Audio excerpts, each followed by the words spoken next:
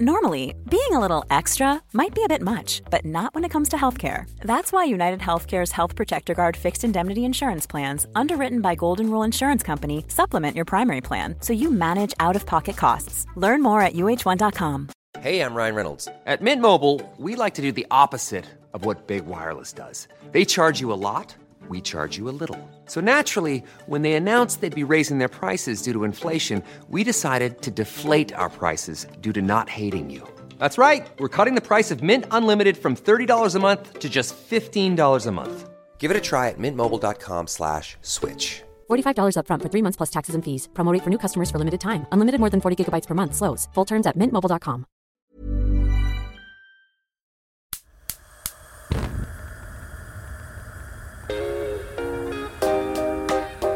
When I went to Spelman, it was the first time I had seen women's lives really valued, Black women's lives valued for things that were not traditional. And I developed just an incredible appetite for unconventional, different ways to live. I felt like someone pulled back a curtain and said, young lady, this whole world could be yours. And when I looked through that curtain, I didn't see any pots or pans. Welcome to Your Mama's Kitchen, the podcast that explores how we're shaped as adults by the kitchens we grew up in as kids. I'm Michelle Norris, and we're going to spend some time today with Tayari Jones. She's a writer and a novelist, and she's a Georgia gal through and through. She was raised in Atlanta. She went to college in Atlanta. And since she still lives there, that's where we caught up with her. Tayari is a writer and accomplished novelist. She was a 2021 Guggenheim Fellow for Creative Arts, and her novel, An American Marriage, won the Women's Prize for Fiction, an NAACP Image Award, and it was an Oprah Book Club selection. Now, I've known Tayari for years, and I know this about her. She can really throw down in the kitchen. She is a confident and creative cook. But as you will hear in this episode, she took her own sweet time finding her path in life and her path to cooking. You see, early in life, Tayari decided that she would never cook a thing. But she's turned into someone who was always bringing food to the people around her neighbors, her friends, her landlord. And remember what I said about her being a confident cook? She will tell you that her red velvet cake recipe is as good as it gets.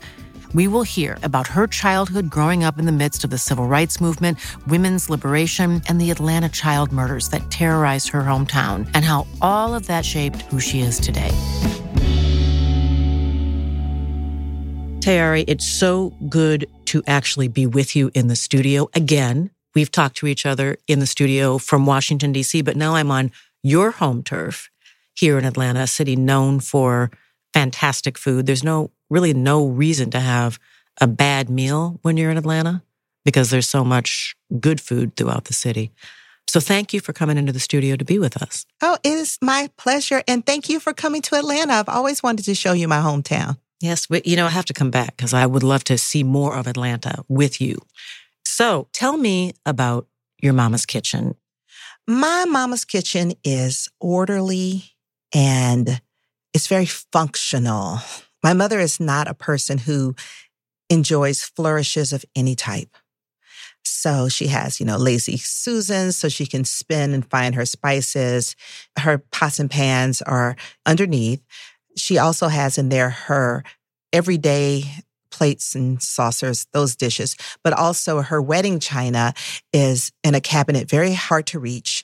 We only use it on special occasions. She doesn't love her wedding china because her mother changed her pattern. She said that when she was getting married, she opened one box at her wedding shower, or maybe it was after the wedding, and it was the wrong pattern. And she thought, Mrs. So-and-so made a mistake. But she kept opening more and more. It's a floral pattern. And she had wanted a plain white china with a gold rim. But her mother decided that wasn't enough and ordered a floral pattern. So that is my mother's wedding china. And we eat on it on special occasions, but she doesn't take pleasure in it. So it's stored high away.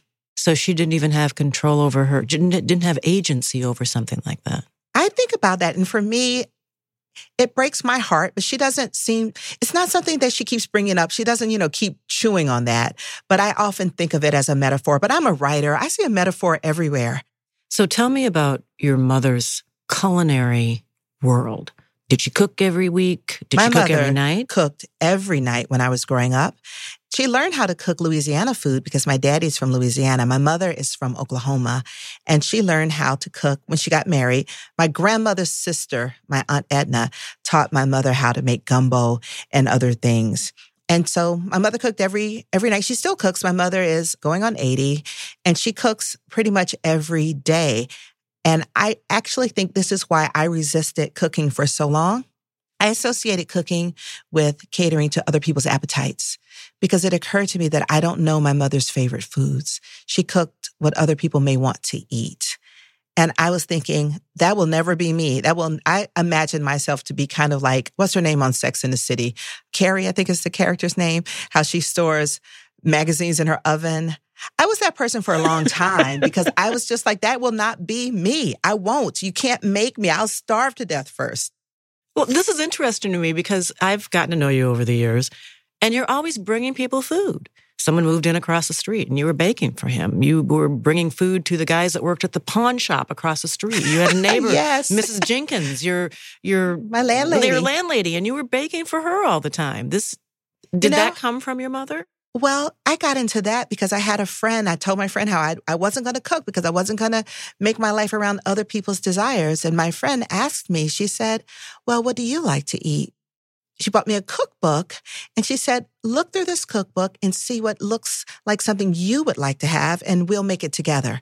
And through that was kind of one of the first times when I started associating cooking with my own appetites instead of looking at it as a kind of obligatory act of service. Yeah, now I'm a cooking fool. I cook all the time. I cook sometimes with my mother. I now come to see it as an act of love.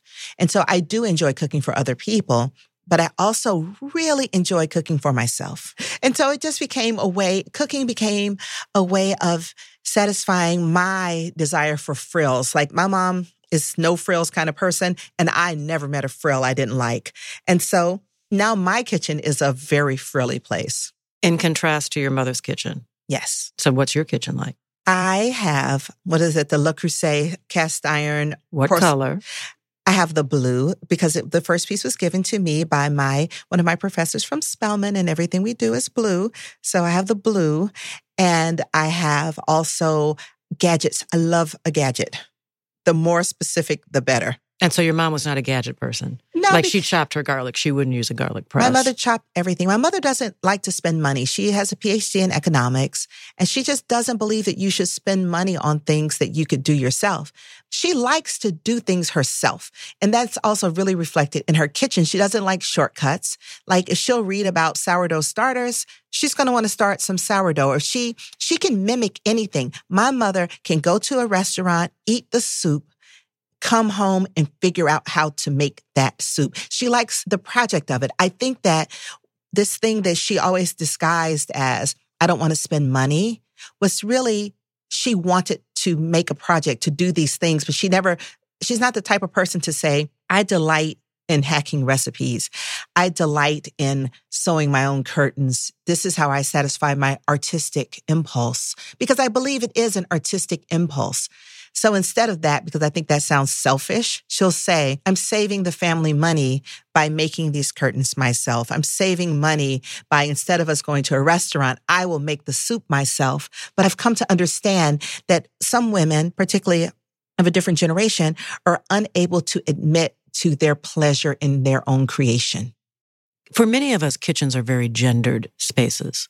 Was that true in your household? Yes, my daddy cooks his own breakfast. He is 86, and he always says, I cook my breakfast every day. It's a point of pride from him. And daddy also washes dishes because my daddy cannot stand anything to be dirty. But he's not the kind of person to tell other people to clean it for him. He will wash the dishes. One of my earliest memories is my dad standing in front of the sink with the dish towel over his shoulder, washing the dishes. But my mother does all the cooking, and it is her place, and it's her domain. So it's her place and it's her domain. It's her place because that's expected of her. But is this a place where maybe she had control over her life in ways that she didn't in other spaces?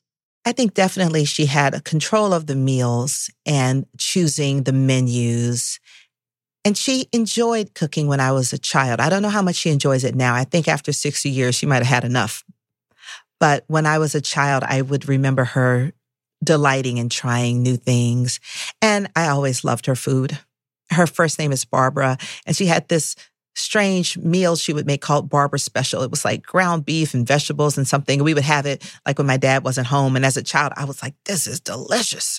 You know, those food that you like as a child that grown people may not. But she would make anything. Once she made donuts. Nobody else's mom could make donuts. She would try anything, cinnamon rolls that she would make from scratch. And it was fun. She used to let me help. Before I decided that I wasn't going to cook anything ever, she would let me help with that kind of thing. And I thought it was like a fun mommy and me kind of thing. I'm imagining you cooking together. I'm also imagining the moment where you told her, Mommy, I'm never going to cook anything ever. How did she react to that? Did she try to talk you out of that? Or did she do that thing that mothers sometimes do? Okay, we'll see. Yeah, she didn't even say, we'll see. I can't even remember when I don't think I announced it because I think I probably didn't want to hurt her feelings and say, I'll never be in the kitchen all the time like you are. I didn't want to say that. So I think I just kind of eased away. Also, I went to college very young. I was 16 when I went to college. And I think that when you go to college, especially in my generation, that's kind of the end of getting parented in a way. So when I went to college at 16, it was almost like I had gone to boarding school, really. Sometimes I think I went to college and I never really came home. And you went just across town. I did, but my parents... You went to Spelman? Yes, I went to Spelman College. I'm very proud alumna. But my parents moved to Texas on the day that I went to college. So they didn't even take me to college. I went to college by myself. Yeah, I was 16. The timing didn't work out? Or? Timing didn't work out. They had something else to do. And so that began my independent adult life. When I went to Spelman, it was the first time I had seen women's lives really valued, Black women's lives valued for things that were not traditional.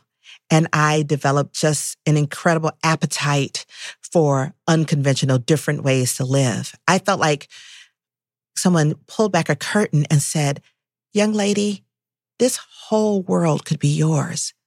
And when I looked through that curtain, I didn't see any pots or pans. I want to go back to your mother in her kitchen. She's still alive. Yes. She's still here. We play Wordle. As I do with my mother every day. You cook together sometimes. But when you kind of miss your mama's kitchen, like the kitchen of your childhood, is there something that you yearn for? It's so funny. I miss my childhood home. My parents moved out of my childhood home. And I know the woman who lives there, and I really want to ask her if I could come inside. But I'm just embarrassed. I don't know. It seems like it's her house. It's not appropriate for me to go in there. And also, our furniture isn't there anymore. Our glass table isn't there. But one thing I really miss from my mother's kitchen is she used to do my hair. She would straighten my hair with a hot comb. And I would sit in the kitchen and we would just have that time. And she never burned me. I never got burned with that hot comb. I would hold my ear. You know you're part of a small percentage of Black girls who never got burned. My mama is a very careful person. She's a very careful person. Because when you mention the hot comb, some people, present company not excluded, will just kind of so no, I was very shiver still. a little bit just my thinking mama about is that. Careful, and I was obedient on that front. But I miss that in my mother's kitchen more than any cooking or whatever, because that was something it was like no boys allowed, no boys were interested, and it would be on a Saturday night, so we could roll it up, it'd be cute on Sunday. And that's the thing that I remember. I love the smell of the hair oil, all of it. I just Bergamot felt so, and yes. And I felt so clean because I just, had a bath in my hair. Anyway, that's the thing that I would love. And I would love to see that chair again that I would sit in. I'm sure that chair is long gone, but it was kind of a stool with a high back. I was aware that when she was doing my hair, that it was something nice she was doing for me, because also she didn't believe in straightening hair. That was against their ideology or aesthetic. But I wanted to be like other girls, and they allowed me that. And I would love to just see that chair again. I have the comb. I have the hot comb, but I would like to see that chair again. It's funny. I still have the hot comb too. I still keep it. It's in a top drawer. Me too. Same. And I never use it. And I will never use it. Yeah, no, those days are gone. No. And I didn't use it on my own child, but I still hold on to it because it's such a strong memory.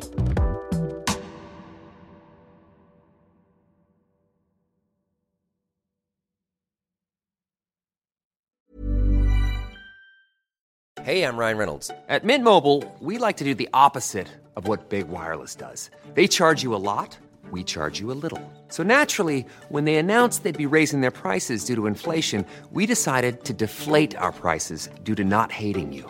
That's right. We're cutting the price of Mint Unlimited from $30 a month to just $15 a month. Give it a try at mintmobile.com/switch. $45 up front for 3 months plus taxes and fees. Promo rate for new customers for limited time. Unlimited more than 40 gigabytes per month. Slows full terms at mintmobile.com. Normally, being a little extra might be a bit much, but not when it comes to healthcare. That's why United Healthcare's Health Protector Guard fixed indemnity insurance plans, underwritten by Golden Rule Insurance Company, supplement your primary plan so you manage out-of-pocket costs. Learn more at uh1.com. This show is sponsored by BetterHelp. What's the first thing you would do if you had some extra time in your day, an extra hour? Would you go for a run, take a nap, read a book, maybe go shopping? A lot of us spend our lives wishing that we had just a little bit more time. But time for what? If time was unlimited, what would you do with that extra time? One way to think about this is to reverse that. What would you do to improve your life, your health, maybe your mental health? If you're thinking of starting therapy, give BetterHelp a try. It's entirely online, designed to be convenient, suited to your own schedule. It's flexible. All you have to do is fill out a brief questionnaire to get matched with a licensed therapist and switch therapists at any time for no additional charge to find the right person for you. Finding a therapist can be difficult. That's where BetterHelp comes in. Learn to make time for what makes you happy with BetterHelp. Visit BetterHelp.com/YourMama's Kitchen today to get 10% off your first month. That's BetterHelp, HELP.com/YourMama's Kitchen, and get on your way to being your best self.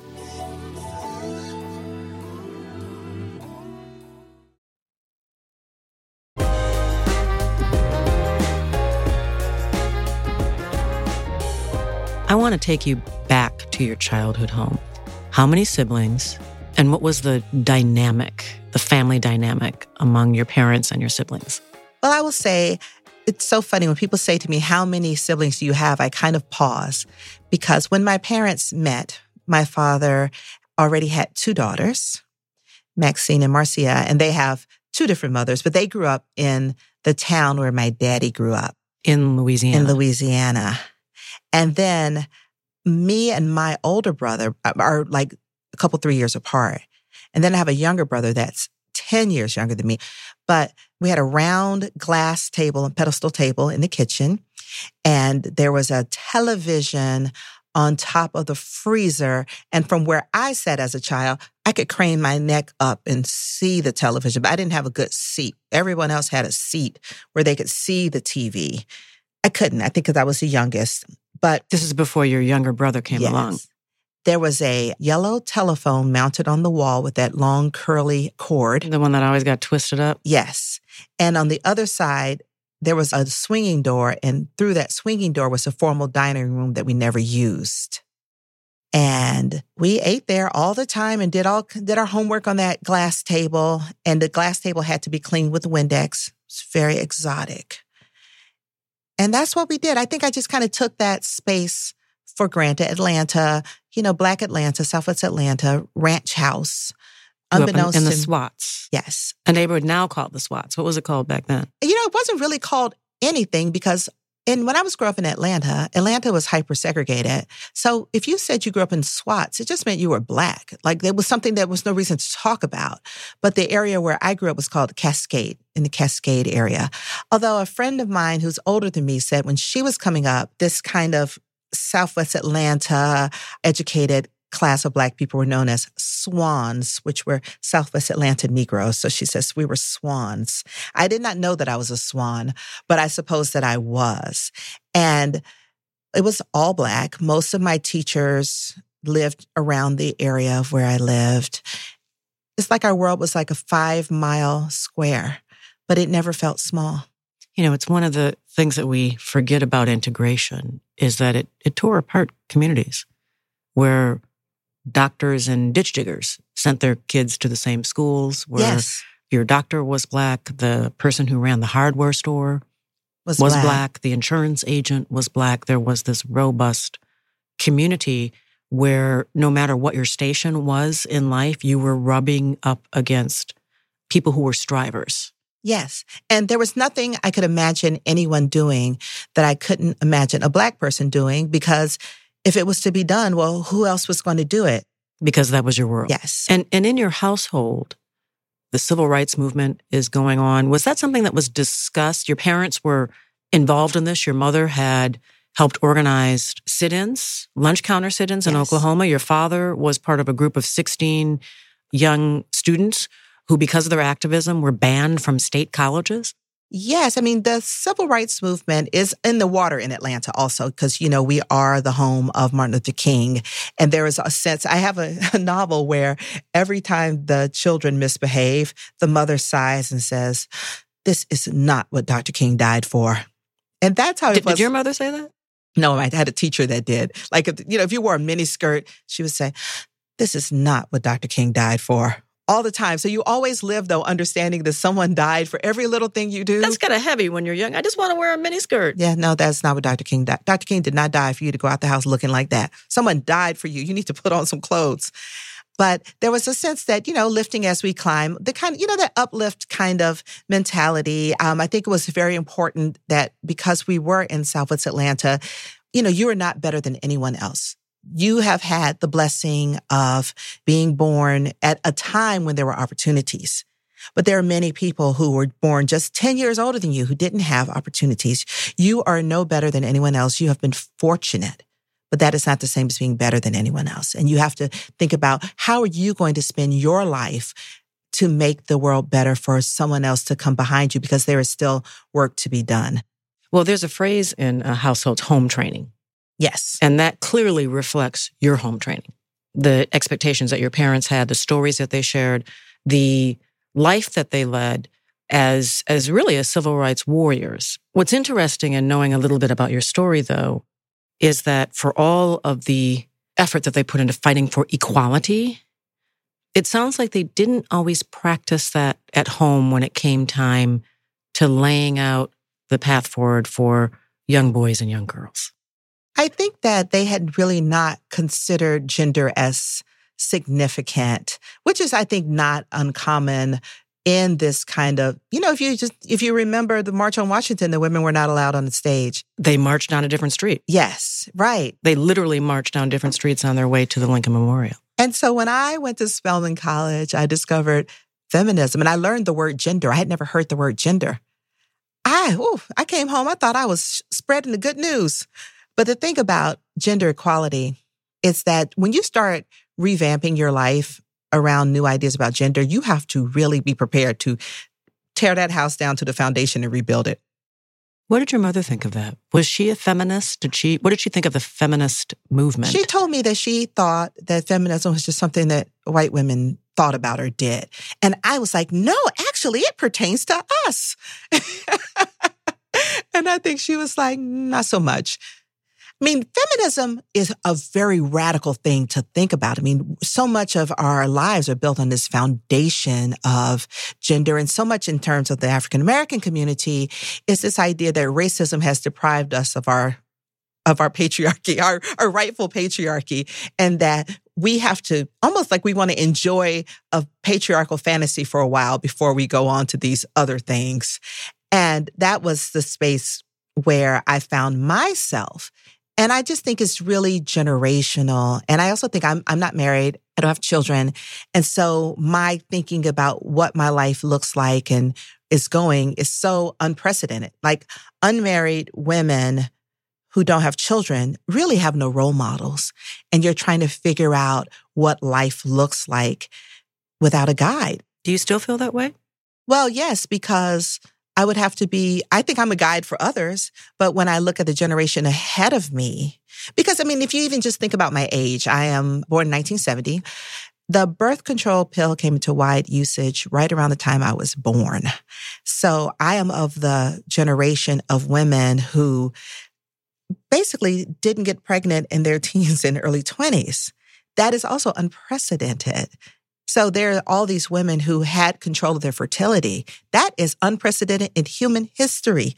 And so when you are living your life in an unprecedented moment in human history, you have to figure it out for yourself and hope that you're making decisions that people who are younger than you will then find helpful. And I do find when I talk to young women, they're on a whole different page. I mean, they think I'm uptight, and I am delighted that they think I'm uptight. Because that's progress. That's progress. That's moving on.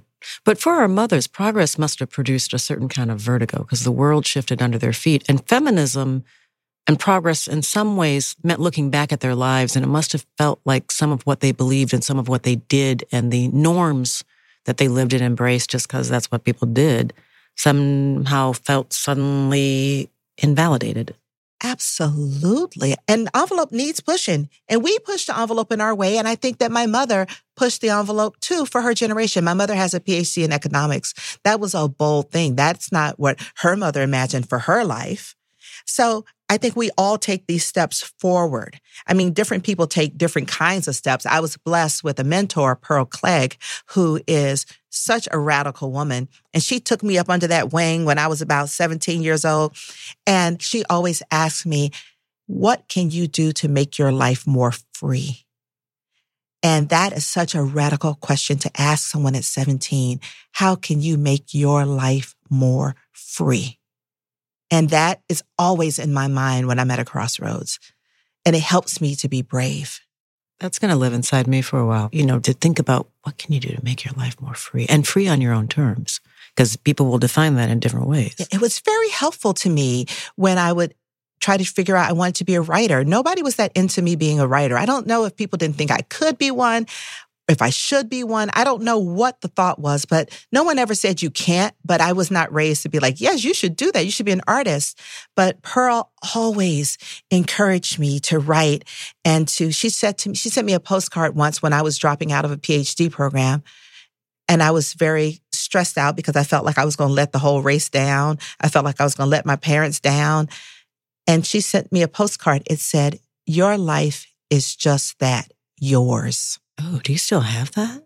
Mm-hmm. Is it framed? No, it's in a box. But girl, take that out of the box. Frame that. Mount that. But no one had ever said anything like that to me. Like no one had ever said to me, you can be your own free person. Your life is yours and you can do something amazing. I think as a girl, I think I was probably meant to marry someone amazing. I think. That was the message. I think so, that I was supposed to be amazing adjacent. I was supposed to be that behind every great man is a great woman.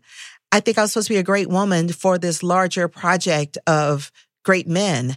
And Pearl was like, it could be you. And I was thinking, oh, not me. Me? You think me? Go out there and change that world. I'm thinking of a young Tayari sitting at that glass table. This is before we mounted television, so with a TV up on top of the refrigerator and everybody looking up at it. But there was a window in that room, right? Yes. What was outside the kitchen window? Oh, the backyard. In Atlanta, we had big backyards. Atlanta is a city built is an urban forest. And we had acres of dense forest where we would go, me and my older brother, we would go in the woods and there was a stream. We would catch crawfish. So we would do that. But then during the Atlanta child murders in 1979, we stopped going in the woods and we never went back and we never went crawfishing again. There was like an old house deep in the woods and we would peek in there, see what was over there, but we never did anything like that again. You wrote about growing up during the era of the Atlanta child murders and leaving Atlanta, your novel. I imagine that never leaves you. No, it does not ever leave you. Two of the children who were murdered were children at my elementary school. And part of what made the child murders such a blow was that this was 1979. We're in 10 years after King. People felt like the city, the world, the country was moving forward. And then this thing happened that was reminiscent of, say, Emmett Till, all of that. It felt ironic and devastating. And I watched this documentary on HBO. And in the documentary, it felt like it was just more Black misery. And when I wrote my novel, I really wanted to write a love letter to a generation to talk about these amazing children that I knew when I was a child. And it just seemed reduced to such tragedy without texture. The disrespect for the Black body. I think so. Did your parents talk to you about this? You said you stopped going out to the woods. Did they sit you down at that kitchen table and explain, okay, life is going to be different. You're going to spend more time inside. This is how you have to order your steps now, that there's this danger outside the door? Yeah, but they didn't have to tell us because, as I often say in my book, Leaving Atlanta, we were the ones it happened to. So if you're a child and someone's telling you children are going to be killed, nobody has to tell you to come inside. Meanwhile, I had to get fitted for a training bra. The training bra will not wait. And I remember I wanted the bra. I didn't really have to have a bra, but other people had bras. And I thought I should have one as well. And Mama took me to Sears. And I'm getting fitted for this bra, and the bra lady had measured me. And then the lady told me that I was chunky, and therefore I had to have an extender. And I was mad, and I remember I turned, and you know how they have those TVs back in the day in stores, they have all those TVs. And I looked over at the TV, and that's when I saw that someone I knew was missing.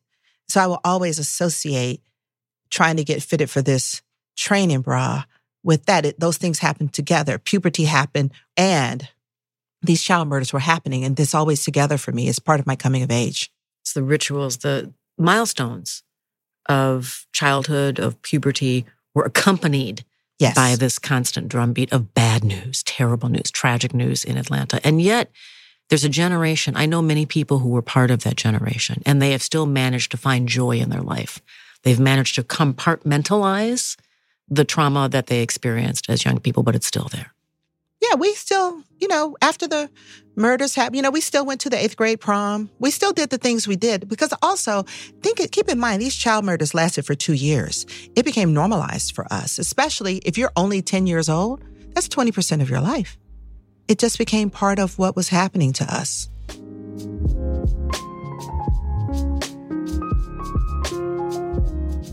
I wonder if there is a ritual or a tradition or a recipe. Let's go with a recipe that you would be willing to share with us, or at least talk about, that evokes the memories of your mother's kitchen. I would be willing to share it because I believe there are two kinds of people in the world. People who share their recipes and people who don't. And when you hoard recipes, that's how recipes and traditions die.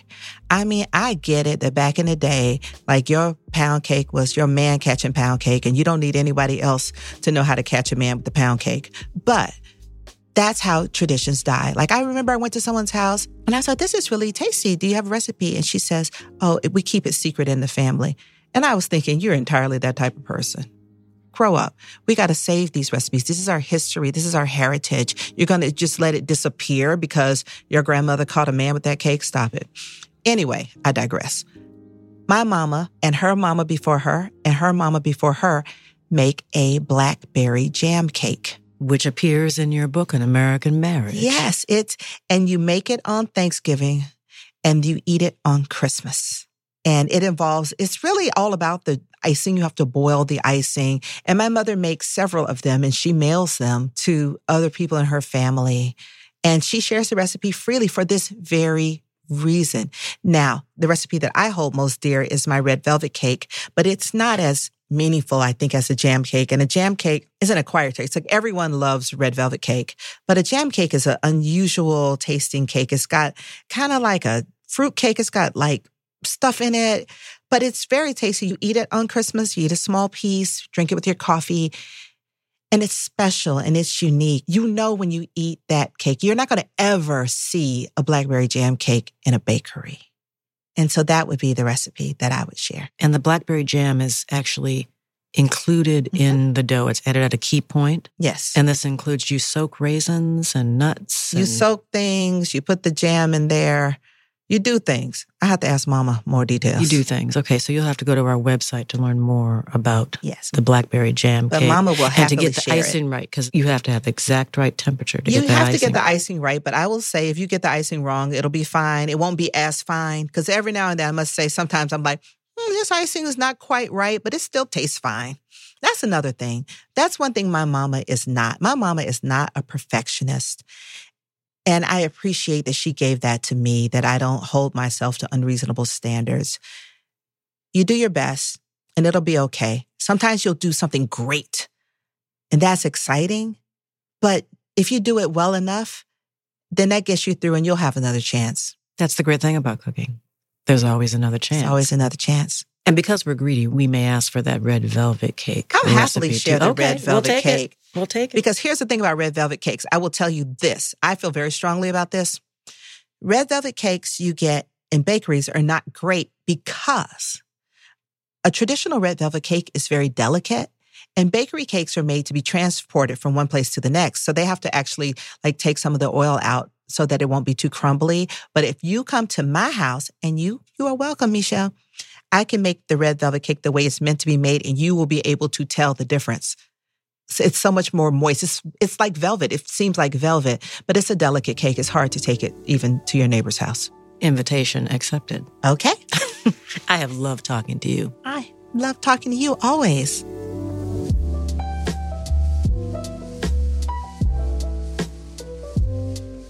Tayari's mentor left her a question that we can all ask ourselves. How can you make your life more free?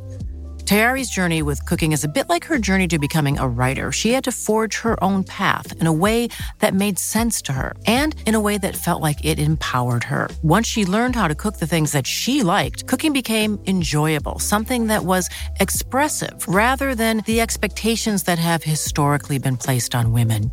In becoming a feminist, Tayari also spotted something. Her mother's habits were forms of creative expression as well, whether it was replicating soup from a restaurant or sewing her own curtains. You see, cooking is not always just about nutrition. Sometimes the act of creating a meal or a culinary experience can also feed something deep in our souls. That's a good thing. If you'd like to learn more about Tayari's red velvet cake that she brags about, you can find the recipe on my Instagram page at Michelle__Norris. That's 2 underscores. And you can also find it at our new website, yourmamaskitchen.com. You'll find all the recipes from all the episodes there. And finally, we want to hear from you. Send us a voice memo of your mama's recipes, memories from your kitchen growing up. We want to hear all about your mama's kitchen. Make sure to send us a voice memo at ymk@highergroundproductions.com for a chance to be featured in a future episode. Thanks so much for joining us. See you next week, and let's make sure we do see you next week. And until then, be bountiful.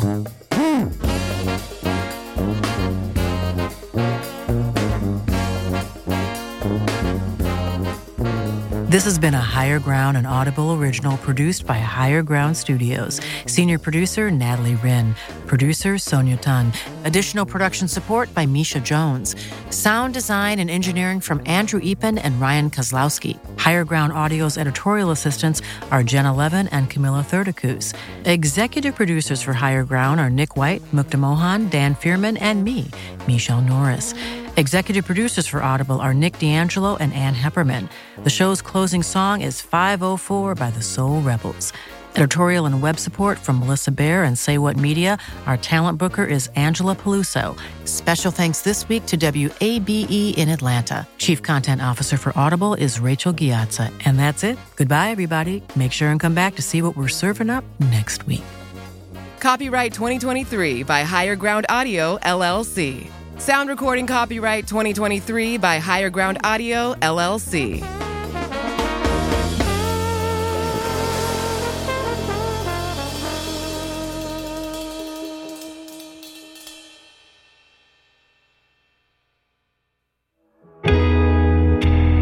Higher Ground.